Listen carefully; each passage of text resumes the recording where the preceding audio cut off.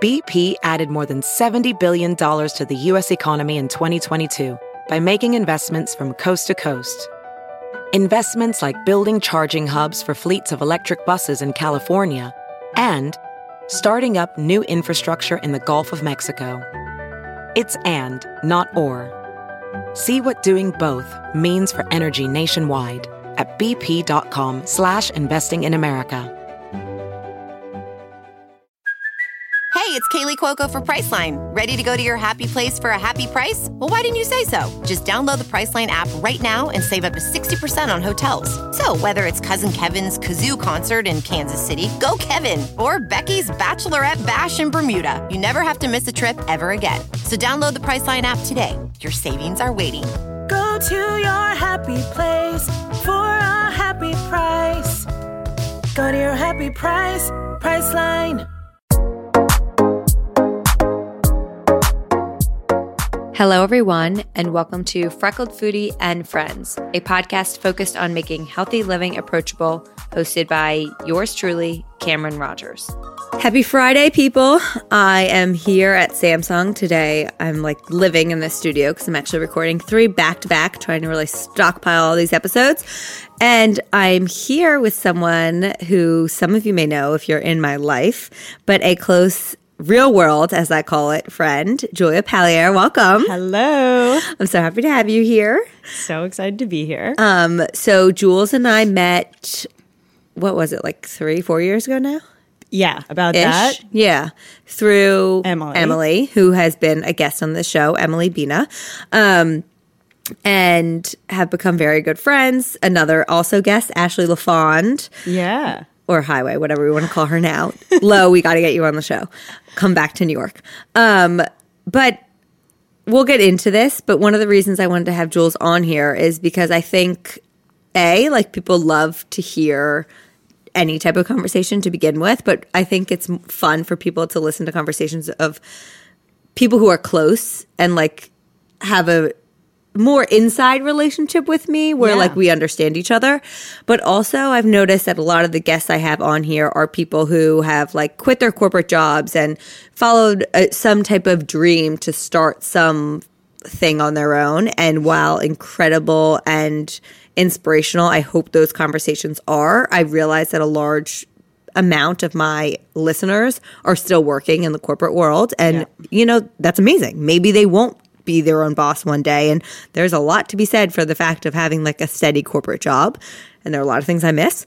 So I wanted to have you on here to talk about being in the corporate world, being a boss bitch, because you are, and balancing everything. While working for the man. Yeah, while working for the man, being a boss bitch, and also doing everything you do because you cease to amaze me.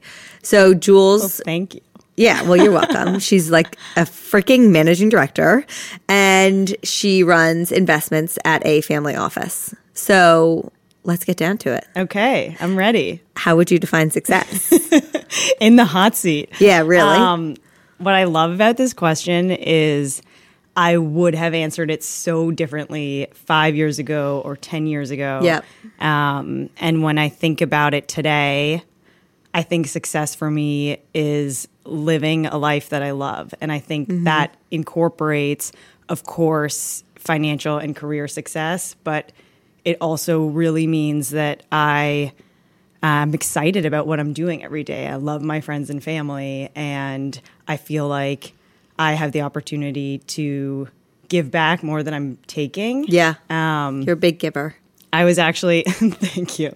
I was actually just at a summit and heard Deepak Chopra talking about happiness. I didn't know that. Yeah. When I was in Abu Dhabi, it was amazing. Wow. And he was talking about a study that looks at how happiness is defined. And it was fascinating because 10% of your happiness comes from financial success. And it's really in the extremes. So if you're extremely poor and you don't know where your next paycheck is coming from to support your family, you're unhappy. Right. Or if you're extremely wealthy and you think that happiness is defined by the amount of money that you have, you're unhappy because you never have enough. Yep. Everything in the middle doesn't really add or subtract from your level of happiness. 50%, I think he says, is defined by whether or not you see life as an opportunity or as a problem. So it's like your approach and your perspective of life. And then 40% is how you give back to others and your friends and your family. So like 90% of happiness is based on how you approach life and the relationships and interactions that you have around you. I really enjoy that breakdown. Isn't that good? A lot. I really enjoy that. And I think what you're saying rings so true for me, because I know, and I've really acknowledged this about myself, when I'm giving back and doing certain things within my company that I'm not, financially benefiting from, but I feel as if I'm in a service of helping others, that's when I feel lit up, and that's when I love what I'm doing. And it can be so simple as I spoke at my middle school the other day, and I was not getting paid to do that. It was nothing. But for me, I felt like I was giving back to a school that gave me so much. 100%. And obviously that's not really like that charitable of work, but it was still the fact of like paying it forward. And I left feeling so like alive. It's so good, and it's so meaningful for people there to be able to hear from someone like you. And I can relate because I went back to my high school. Of course you did. Visited my high school math teacher, who truly like changed the path of my life, because the only reason I went into business was because I liked numbers and was good at math because of her. And basically was crying. We were both in tears. And it was such a special moment, because teachers can have the ability to make such an impact of your life. Absolutely. And we very seldom take the time to actually go back and share with them what we've done with that knowledge or experience. Teachers and coaches are big for me. And I actually I have so much appreciation for, it's really interesting. One of my coaches, who I only had him for I think 2 years, my high school soccer coach, and he was an amazing guy, but he's not the coach that like sticks out in my mind as like the coach that changed me. Yeah. But every Christmas he texts his captains from every year that he's coached and gives us like a recap of how the team is doing, and then like sends a personal message. He's like, I know you got a dog this year. Like, wow. And it's so sweet. And I have such respect for that. Like, just holding on to that relationship.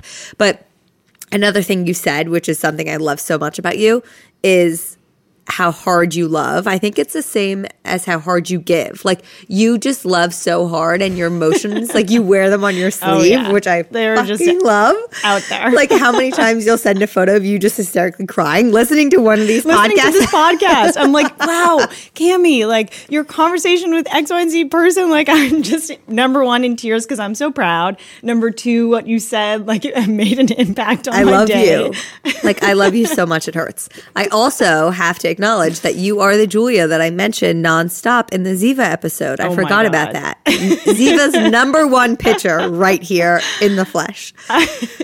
Well, it's like when you love something so much, and when it's had such a profound impact, like I just can't help but want to share that with the world. Of course. I really, trust me, I appreciate it because I was on the receiving side pusher. of it. Yes.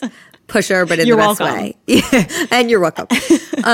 So why don't you give everyone listening a little bit of information on what you do and how you got there? Because I know, you grew up in Toronto. Yeah. You don't really have an accent. I've lived in New York now for 10 years, and so I think it's a little bit muted, although I know when I first moved down here, people distinctly noticed it. It's more just the terms you use. You say sorry. And like a bather and a barbecue. Like you just use different words. Right.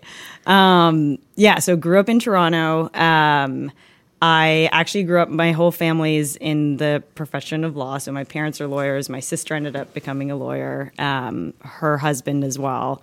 And I think the impact that had growing up was my parents put a really strong emphasis on the impact that we want to have in the world, and how are we using the good fortune that we have to be born in Toronto at the time that we were to actually impact the lives of people around us. And I wasn't ready at that time to fully embrace it, and at a young age recognize that I was good at math and I didn't love English. And really that was what prompted me to do business undergrad. And I always thought I would pursue what challenged me intellectually, and then I would find other ways to give back. So I did business undergrad. I worked on the credit derivatives desk at a big Canadian bank all my summers. I joined them full time when I graduated, moved down to New York with that firm, and spent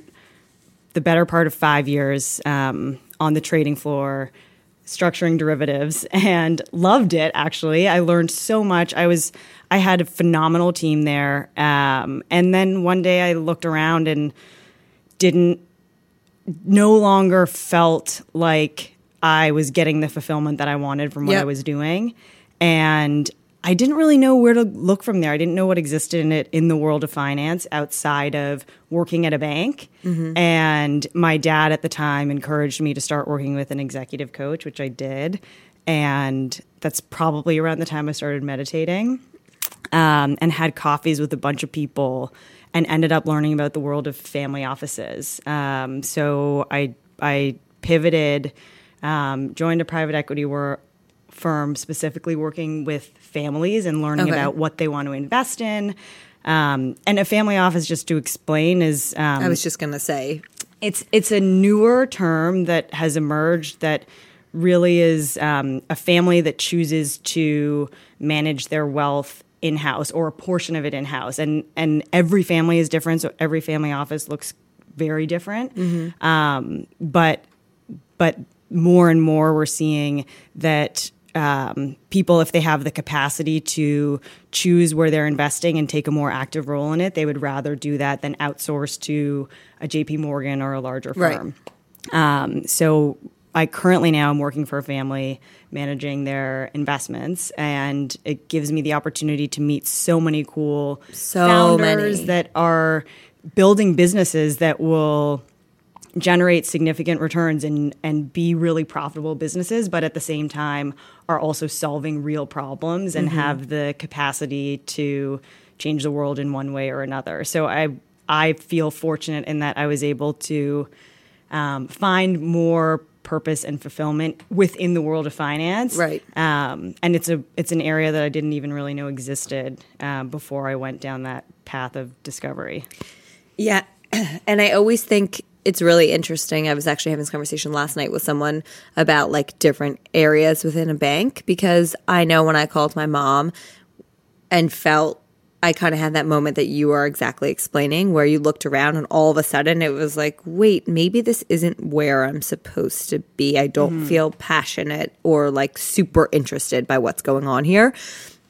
And I had that conversation with my parents of just saying, I don't think this is for me, but I don't know what is for me. Right. And it was still when Freckles Foodie was such a question, and will it ever be able to become something? And my mom really encouraged me. We knew. Thank you. My friends did continuously tell me that it was time, but like I said, it took me getting hit by a car to really acknowledge the fact that it had to happen. But my mom was always saying, look in other industries within finance. There's so much. There's so many areas within a bank. Like you don't have to just be in sales and trading at JP. You could be doing so many things within JP. And so I always have so much respect for the people that actually then – I'm dying at the shirt you're wearing right now. It's from Tokyo. I love it. They have the best vintage shopping you will ever imagine. She has a shirt with all of these nuns carrying machine guns that say "Rage Against the Machine."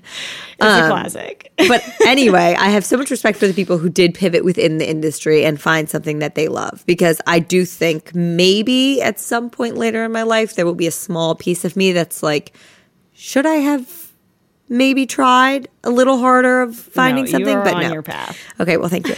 But it's a good point in that it's like a lot of things in life. You have to take the initiative and then discover what fits for you. And, it took probably 6 months of just conversations with different people saying, like, what do you do? What do you like about it? What are you interested in? Can you introduce me to anybody that you think might be relevant for what my experience is or what I'm looking for? And through that web of connections, you end up meeting people. And I prefer that so much to like a recruiting or official channel. And I will say you're probably the most inquisitive person I know, which is another incredible characteristic about you, but you always have questions.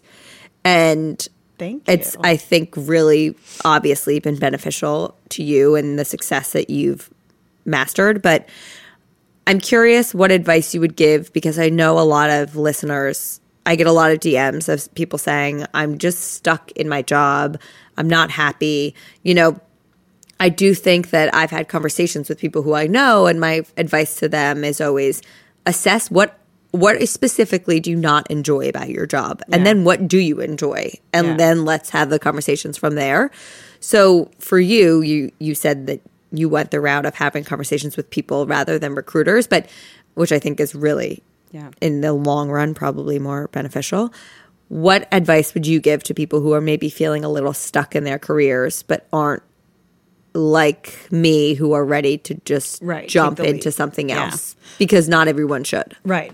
Yeah, I think taking a step back and looking at the elements of a job that are important to you. Like, what are those key elements that resonate with you, that are going to make you feel fulfilled? Even if it's not, there are highs and lows of every job. Nobody's going to love every second of it. But the elements that are important to you, and like you said, the things that aren't working. And I found coaching to be exceptionally helpful because it helps give you some of that perspective, and it forces you to think a little bit outside of the box. But at the end of the day, it's really getting curious about other opportunities that exist within your company, getting curious about trying different things, not being afraid to ask for more or ask for help, and just being willing to put yourself out there. Like, no one is going to offer you the perfect career or job on a silver platter. So it's really the willingness to try something new every day and say, like, okay, I'm going to explore learning about this, or I'm going to talk to this person. I did the rotational program my first year out of college. And I was really intimidated going into it, because there were MBA graduates.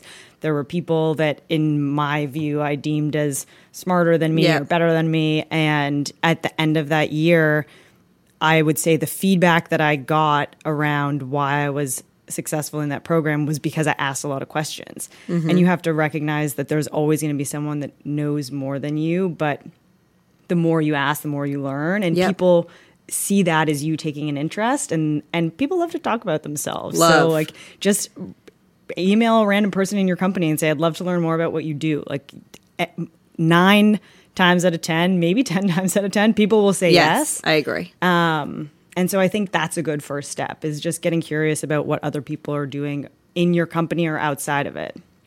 I 100% agree. And I also think going into coffees with the mindset of, like, you know, obviously I want to hear what you're doing, but, like, tell me about this aspect. What are, you know, a little bit in depth of, because I know for me, I've had, like, I want to hear your story. I'm like, that's great. I tell my story to everyone. However, like, a little bit of those second layer questions sets you apart. And asking questions, I think, especially if you're in the finance industry, I remember my friend Tyler told me, I called him when I accepted the internship at JP, and he had been doing sales and trading at Jefferies, I think, at that time. And I called him and was like, what should I expect? What should I do? And I actually haven't told him that I still remember this, but I remember him saying, never act like you know something that you don't, because the person who's talking 100%. To you knows what they're talking about. So you have to be able to say, I don't know, but let me find out. And I think that's so important. I'm always very, very clear. I never like saying that I don't know things, but I've learned over time, you just have to. All the time. I'm like, I don't know. And oh my God. They're the such smartest people in the world. Yeah. And you could talk about a field that's completely unrelated to what they know, and they won't understand what you're talking about. So, and especially in finance, the words that they're using. I'm like, what? Like, even, you know, each desk is different in finance. So, like, we would say spot for decimal, and I remember in the beginning, I'm like, what is spot? Like, what are you all saying? Stupid things like that. But you have to be able to stick your hand up and say, I don't know what's happening. Can someone teach me? Not just, I don't know. But I don't know. How can I learn? My first day when I moved to New York, I remember I was sitting next to my boss, and he told me to build out a swap in an Excel spreadsheet. and I was just staring at a blank spreadsheet Nightmare. and was paralyzed. Like I literally, I don't even know how to pretend to start this. Yes. And then he taught me, and then I learned. And that's exactly. And it's fine. Yeah. And I also think on the flip side of that, if you're listening and you're maybe a little bit more senior and you're the one responsible for teaching others, Yeah. I think there's such a way to go about that process, because I do vividly remember also during my internship sitting with someone, like shadowing them on the rates desk when I was interning on that desk. And she was talking about like pension funds, and I didn't know what that was. I was a Right. sophomore in college. Like maybe I should have. I don't know, but I didn't. Right. And I remember being like, can you explain that? And she was so dismissive and like, you don't know what a pension fund, and was just such a bitch about it that for a little bit, like I was hesitant. Then you're afraid. Yeah, then you're afraid. Yeah, So you can't take that stuff personally. You can't take that stuff personally. And then if you're on the flip side of it, like Try and be just gracious. try and be gracious and teach the person what they're asking. You know, they can ask once, you can teach them. If they're coming back asking the same questions, then you can have a conversation with them. And obviously, I want to talk a little bit about like the woman in the finance industry aspect of everything. Yeah. I know now you're in a different place where it's not like you're on this huge team and everyone's a male, but I always have respect for the women like you who are doing such incredible things in the industry, and we need more of them. Yeah. So can you talk a little bit about how you, I guess, feel within that role? Yeah. And then B, where you think women in the industry are potentially going in the future? Yeah. Other than taking over the world? I mean, number one, taking over the world. Number two, I feel lucky in that I had a great experience going through time on the trading floor and beyond. I think in a sense it's the way that you perceive what's going on around you. So I saw it as a strength that I was the only female, because you any factor that differentiates you can choose to see it as a weakness or as a strength. Absolutely. But you are at least more likely to be remembered and to be set apart rather than the 10 guys named Mike all wearing their trader vests. They're all wearing their vests. That said, there are definitely barriers and challenges to being in the minority. And I think it's going to take time, but I think it's something that's really important. And all of the firms are trying to figure out how to attract and retain women, but it actually takes really supporting and championing women leadership at the senior level. And it's not something that's going to happen overnight. I see the industry shifting broadly within the family office space. It's still more so male dominated. And I think it just takes people not only mentoring, but like sponsoring younger women or people of color that don't necessarily have the same access to opportunities, but have so much to give. And so for me, you know, along the way in my career, there were times when I didn't want to raise my hand for a promotion because I didn't think that I could do it. And I was so lucky to have a senior guy in my team raise my hand for me and come to me and say, like, you're ready. I know you are, and give me the push that I needed, and recognizing that like you're going to have to do that a little bit more with women than you are going to have to do that with men. And so I think the more awareness we can bring to some of the barriers where like we hold ourselves back, Totally. I think that will go a long way. Yeah, I agree. And I think it's going to be very interesting to continue to watch, because I think right now there's such a focus on how to attract and especially retain females. Because if I look at just my trading class when we started, I think it was 60% male, 40% female, which is great. But I know retention-wise, right, entry level is now so much better, but way higher percentage of males.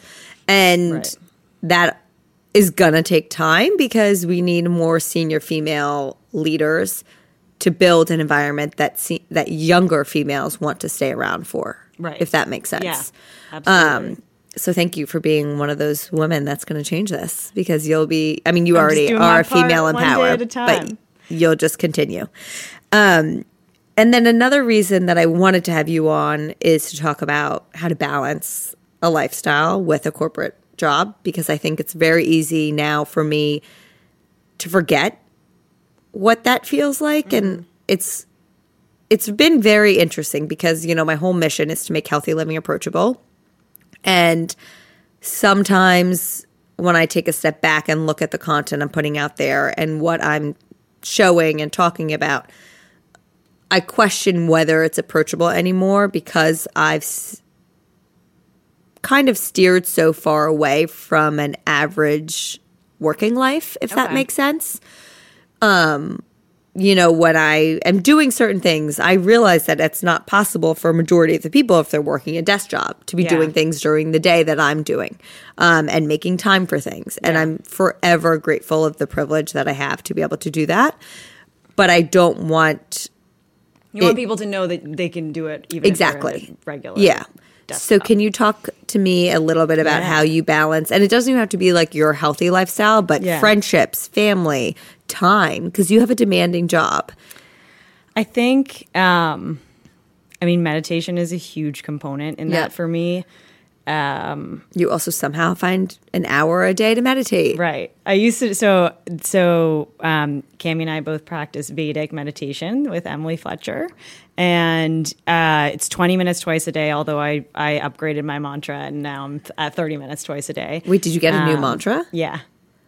Yeah. Does it add on to the original mantra? I don't know if I'm allowed to say, but yeah. Okay. Sorry, Emily. It's a little longer. Got it.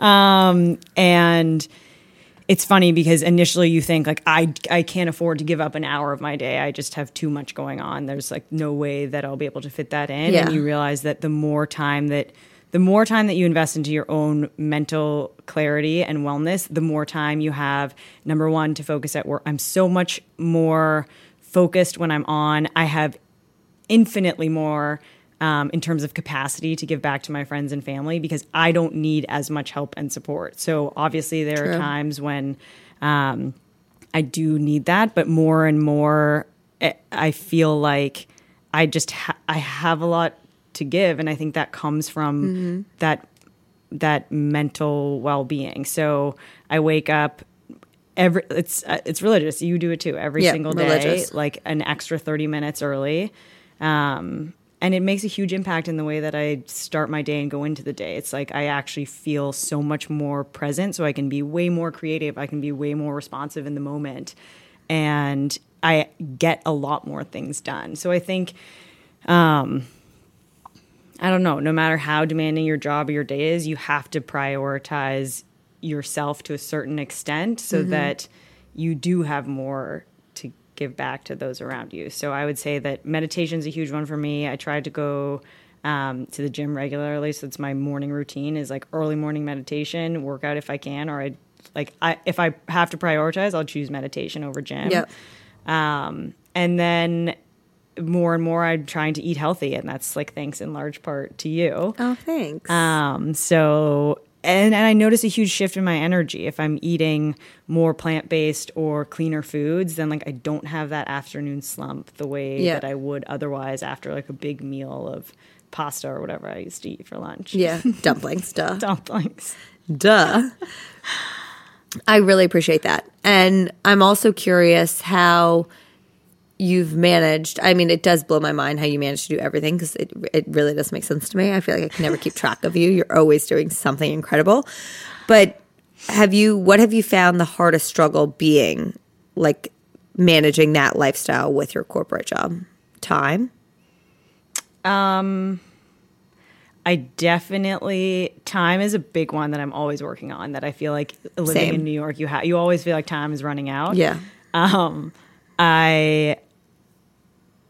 I think at times when I struggle is when I take on a lot and then I feel like I'm doing everything just okay rather than a few things amazingly well. But I also think a lot of that is that the pressure we just put on ourselves. And Totally. And you do the best that you can in each of the things that you take on, and you decide what's important to you and work and the areas that you want to give back and your friends and your family. And at the end of the day, I think you make time for the things that matter. Everyone has the same 24 hours in a day, and you choose how you spend them. And if you think about all the time that you spend worrying about things or second guessing things, like if you can reduce that even 25%, like think about how much extra capacity you have to focus on people outside of yourself. Yeah. No, I totally agree. And I've even said that a lot on like the voice in my head that was, whether it was critiquing myself or beating myself up or obsessing over exercise or what I was eating or how I looked.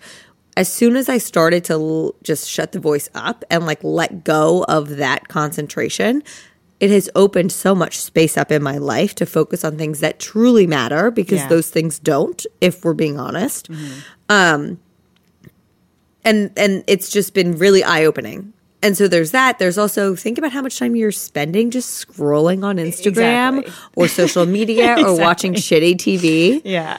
Like, yeah. There's a lot of time. There's a need for some of it, but not all of it. And there's, for me personally, and I think it's the same for a lot of people, like, the more I do, the more I can do. Like when I have like an open day, I could waste the entire day puttering around my apartment, checking this, but like when I fill my day with things, you don't even realize like how much can actually get done in a day. I agree. I 100% agree. If it's like, when you're helping your family, your friends, or giving back, or you find a nonprofit that you care about, you realize that like you're energized by it. So I get a lot out of giving. Yeah. And can you talk to us a little bit about the charitable ways you give? Because I know there are a ton, but specifically like the boards that you serve on. So my mom 15 plus years ago started an organization in Toronto that diverts kids out of the justice system. It's a restorative justice organization called Peace Builders. They're amazing. I think that from a very young age got me really interested in the criminal justice system and in all the ways that it's broken. And so that's been an issue that I've cared about for a really long time. I always help in every way that I can from here, and mostly that's contributing financially and helping with their annual fundraiser since I'm in New York. But I really wanted to find an organization here that addresses those same issues. So I spent a number of years on the board of an organization called Just Leadership that's focused on cutting the correctional population in half by 2030. I'm involved with a group called The New Now, which is really finding ways to empower young leaders from around the world that are doing incredible things and just amplify their voices. I think anything you can do, or for me personally, around leadership, personal development, coaching, helping kids make sure that they have access to education and the resources that they need to survive and thrive. That to me is super important. And I try to give back in those ways, and I try to do it in a way that I really feel connected with the organization. So I like to get my friends together and host an event around a topic where you actually get a deeper understanding and connection with what that organization does, because there's so many out there, and it's hard to know what really resonates with you. And so I think finding what lights you up is really important.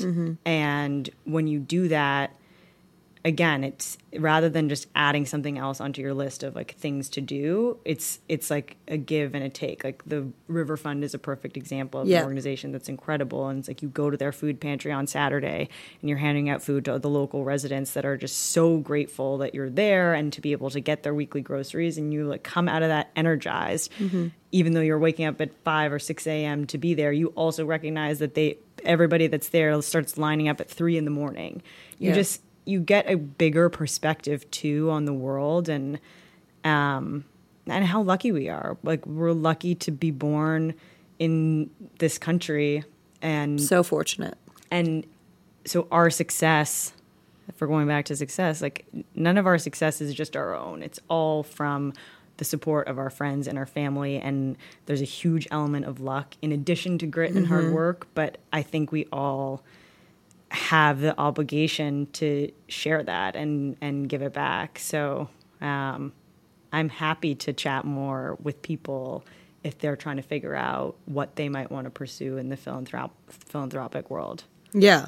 And I also think, we're in such, I think especially at our age, it's like people are potentially volunteering and then you get all the emails where it's like, hey, buy a ticket. And so a lot of it feels like it has to be all financial in a charitable way. And it doesn't at all, because I know a lot of people might not have the finances to necessarily give to charities, which is 100% fine. We're not all in a place to be able to do that. But time is so valuable for these charities. And it's something that I think about a lot, where I had made a promise to myself that I broke of doing some type of time given charity work once a month. And I need to get my shit together because I have the time to give. Right. Really. It's just figuring out like where you want to allocate that time. But it is true. It just like when we're talking about the ego and like the chatter of the mind, you get way more out of it because you get that perspective that you otherwise don't have. It's like it's so easy to become really narrowly focused on how busy we are and all the things that we need to accomplish and get done. But as we know from our friend Deepak, that's not where happiness comes from anyway. Thank you, Deepak. Yeah, not at all. And I feel so much more lit up from those things than really, not any amount of money, but most amounts of money that I could ever receive from something I'm doing for work. Yeah. So finding the time and setting it aside to really do that and pay it forward, I think it's so important. And it can be very small things. I totally believe in a small act of paying it forward. Maybe it's once a week, maybe it's once a day, whether it's like swiping someone behind you on the subway or you see someone that's homeless and potentially begging. Ask them what they want from the grocery store they're sitting outside. And I've done that. Like, okay, what can I get you inside? Right. Go inside, get them like a banana, a bagel, and a water, whatever they're asking for. And also like humanizing the people around us that just need help or a smile. Like there's just a lot of times smiling. When I don't necessarily give to people on the street, but I'll smile at them. And the response back is actually exceptional. When people are like, thank you for the smile. Like, thank you for acknowledging that I'm actually a human sitting here. Totally. And this isn't a homeless person, but the other day, like all the people who are technically doing charitable work, but like for the rest of the population, it seems like annoying when they're like, excuse me, ma'am, oh, you look like a nice person. Can I get you for a second? All around New York City and like whatever charity or organization they're trying to get your attention on or get your information for. Yeah. Everyone's like, fuck off, leave me alone. Like so annoyed. This guy, I forget exactly what it was, but he's like, you look like a nice woman. Can I talk to you a little bit about like, I think it was like the children at the border. And I was rushing to do something. And I was like, I'm really sorry I don't have time, but thank you so much for all that you're doing. And he stopped and he was like, thank you so much for saying that. Because they're probably told to fuck off 20 times a day. Exactly. Like they don't need a yes. They don't necessarily need the dollar or the signature. They just want to be acknowledged. Exactly. And I walked away being like, why haven't I ever said that before to them? Because our own, we don't want to look bad. We don't want to, like, we feel I know. bad. You want to always, like, pretend like you're on your phone or you have your headphones on. You don't hear them. Just, like, in our own stuff. I'm too busy.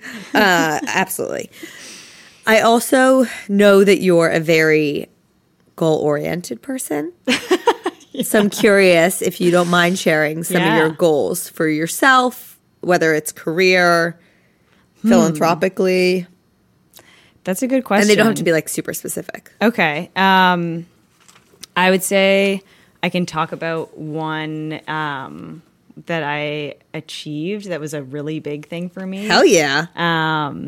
So I ran the half marathon in 2018 and I would have done it in 2019, but I got bronchitis and like was still contemplating running like crazy. A day before Clark and was like, she's I might not be running. able to go. But I've had over the years, for whatever reason, a bunch of knee injuries, and anytime I would try and run more than a couple miles, like my body just wouldn't necessarily support it.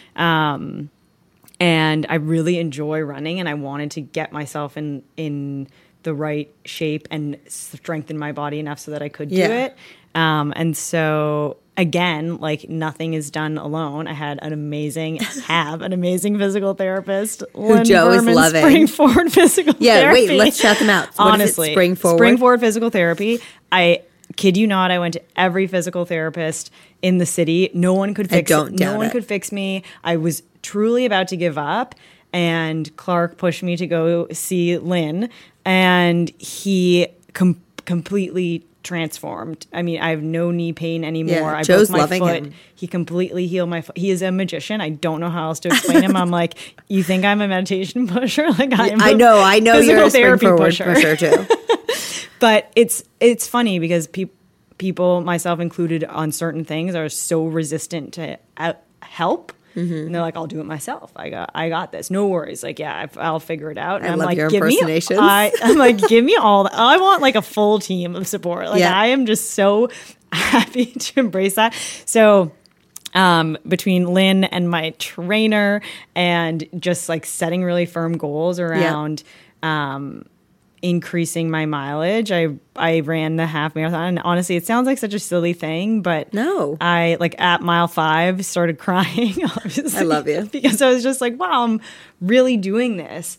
And it was at a time when I was dealing with a parasite, and I had like shifted my diet to try and eat healthier, to try and clean out my system. And like, that's another thing I was super diligent about, that I'm like, my health and well-being is more important than my love for food, and I'll be able to eat the foods that I love at some point in the future. But more important is that like I'm healing myself.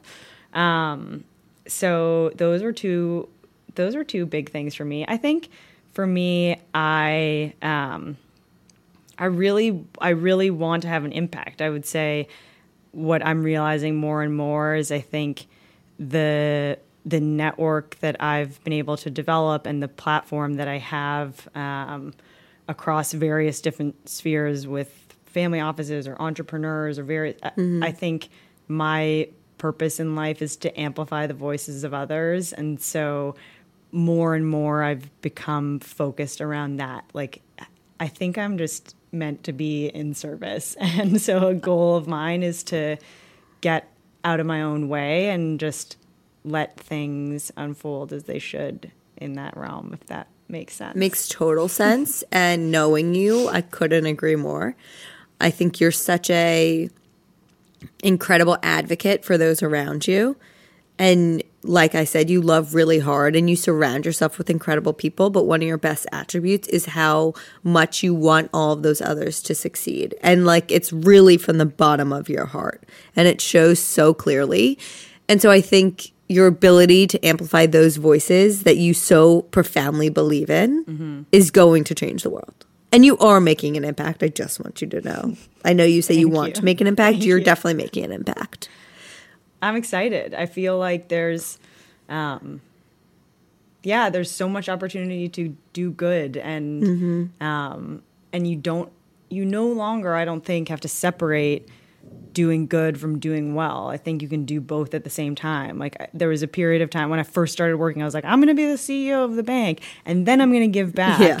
And it doesn't have to be one or the other. It can be both and. So you can do all of this simultaneously. There are incredible entrepreneurs that are building exceptional businesses and connecting them with the right strategic resources, including and outside of access to capital, is huge. Yes. And one thing I'll say on the diversity and inclusion front, I personally invested in an organization last year called Left Tackle Capital, which is looking to increase diversity within asset management. So providing leadership and educational training to diverse asset managers, so venture capital, hedge fund, various different investors, to look at how, if we're trying to shift how many women and minorities are in finance, you have to look at who allocates capital and how they allocate capital, because people invest in who they know in their communities. And so I think that ends up having a ripple effect. I agree. And we had a guest on here talking about a similar thing, Brandon. I From love that Harlem Street episode. Capital. I met them. They're awesome. Did you? Yeah, he's amazing. I really, really enjoyed getting to know him. And we need more and more people like that because Definitely. they're a perfect example. They see, and it's fascinating because I think people are waiting to see the data around like, do minorities outperform? And the reality is that if the majority invest in who and what they know, then by nature of that alone, those deals are all going to be oversubscribed. They're all going to be more expensive. The returns are all going to look the same. Yeah. Whereas if you're investing in your community that is outside of that, just by function of who you are and who you grew up around, then you're going to find outliers and you're going to find exceptional businesses. And so you actually do have the opportunity to outperform. It's just finding those managers and making sure they have access to what they need to be successful. Yes. Second, everything you just said. I know we were talking about how incredible you are, and I'm curious. I'm just like diverting the conversation away from me and on to others. What your favorite characteristic is about yourself? Oh, I think maybe my ability to connect with people. I think I've realized that more and more recently that the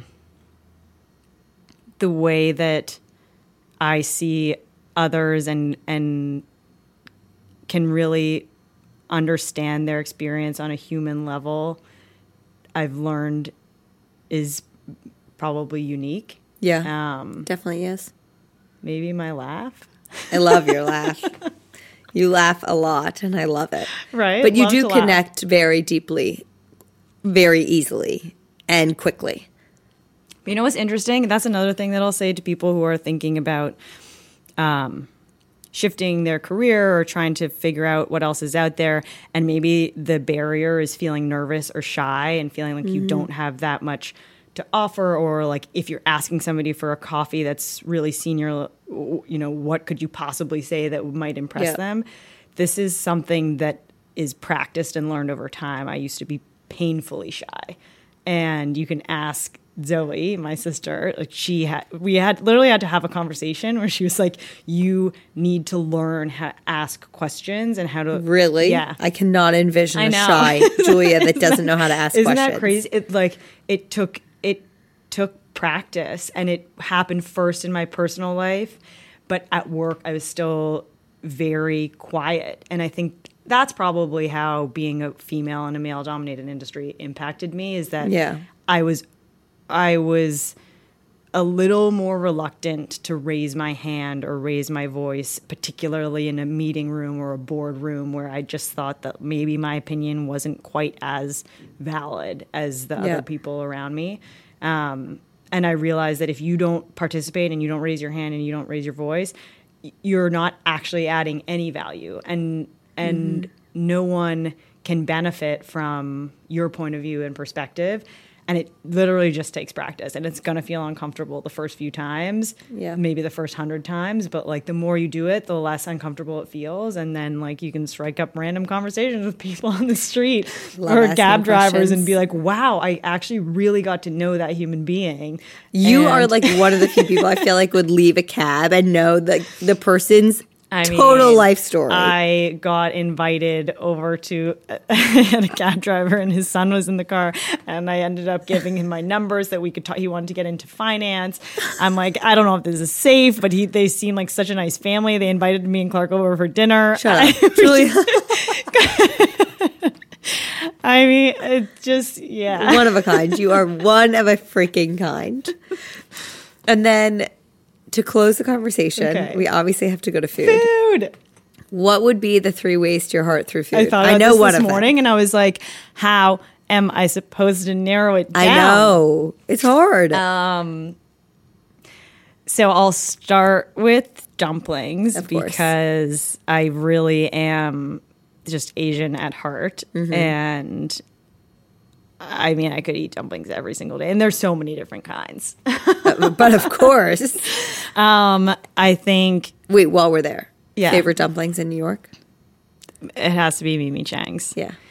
I mean, Clark and I will run across the Brooklyn Bridge on Sundays to run to Mimi Chang's to take out and then cab home and eat dumplings. Like, they're so good. And I think they're like a healthier alternative to a traditional dumpling, which I think we need way more of in the city and the world. Like, we need healthy Asian food. And actually, I was just in Japan, and the food there is super healthy. It's like the Americanized typical Asian version. food is healthy. Yeah, it's just the American version of it. Yeah. And healthy is like a hard word to use, but the Americanized version has added so many additives that don't necessarily need to be included. Yes. Yes. Preach. So dumplings, pasta. Favorite pasta dish? Oh my God. I really love a good meat sauce. Me too. Spaghetti and meat sauce. Just like probably my dad's meat sauce. Just like feels like home and is so delicious. I love an arrabbiata. I really like it pappardelle pasta. Yes. And yeah, I mean, again, I could eat literally pasta every meal for every day. And I think the third one is noodles, like Asian noodles or noodle soup. Probably you noodle love soup. Ramen. Like, love ramen. Yeah. I make Asian noodle soup all the time at home. It's truly like it's my go-to, those three. Love them all. And I know you're telling the truth because I get photos of them all the time. It's just, it just makes me so happy. Well, then keep eating whatever makes you happy. I'm happy for you. Yeah, is that in the happiness spectrum? It's like 40% of... Absolutely. That's why I have ice cream every day. Yeah. Like, you have to have what, I mean, I actually, like, sometimes, yes, I do have it every day. But then there are days where, like, if I go a little extreme, like, if you're allowing yourself it, your body knows. Like, there are days where I'm like, I've had so much ice cream. Like, no, maybe I don't. I just am not in the mood for it today. I also learned how to create healthy alternatives. Like, you can have chickpea pasta, which is delicious with whatever sauce you want, or bone broth for the base of my like Asian noodle soup. But of course you would do that. I coconut love you so much. I love coconut aminos. Thank you so much for being on here. Thank you for having me. I love you. We can stay here all day. I'm here all day. Yeah, I'm here all day if you wouldn't be like a second host with me. Thank you. This is so much fun. Thank you for sharing your story. Keep doing what you're doing because you're going to change the world. You keep doing what you're doing. Oh, thank you. I love you. Love you. Thank you all so much for listening to today's episode of Freckled Foodie and Friends. I thoroughly hope you enjoyed it. If you could be so kind, I would greatly appreciate a rate and or review on whatever platform you use to listen to your podcast. Currently, this one's available on iTunes, Spotify, or Google Play. Please subscribe to make sure you're up to date with new episodes coming at you every Friday morning. If once a week isn't enough of me, please follow along on my most active social channel, Instagram. Find me, my unedited videos, recipes, random rants, and info for all my other social channels on there, @Freckled Foodie.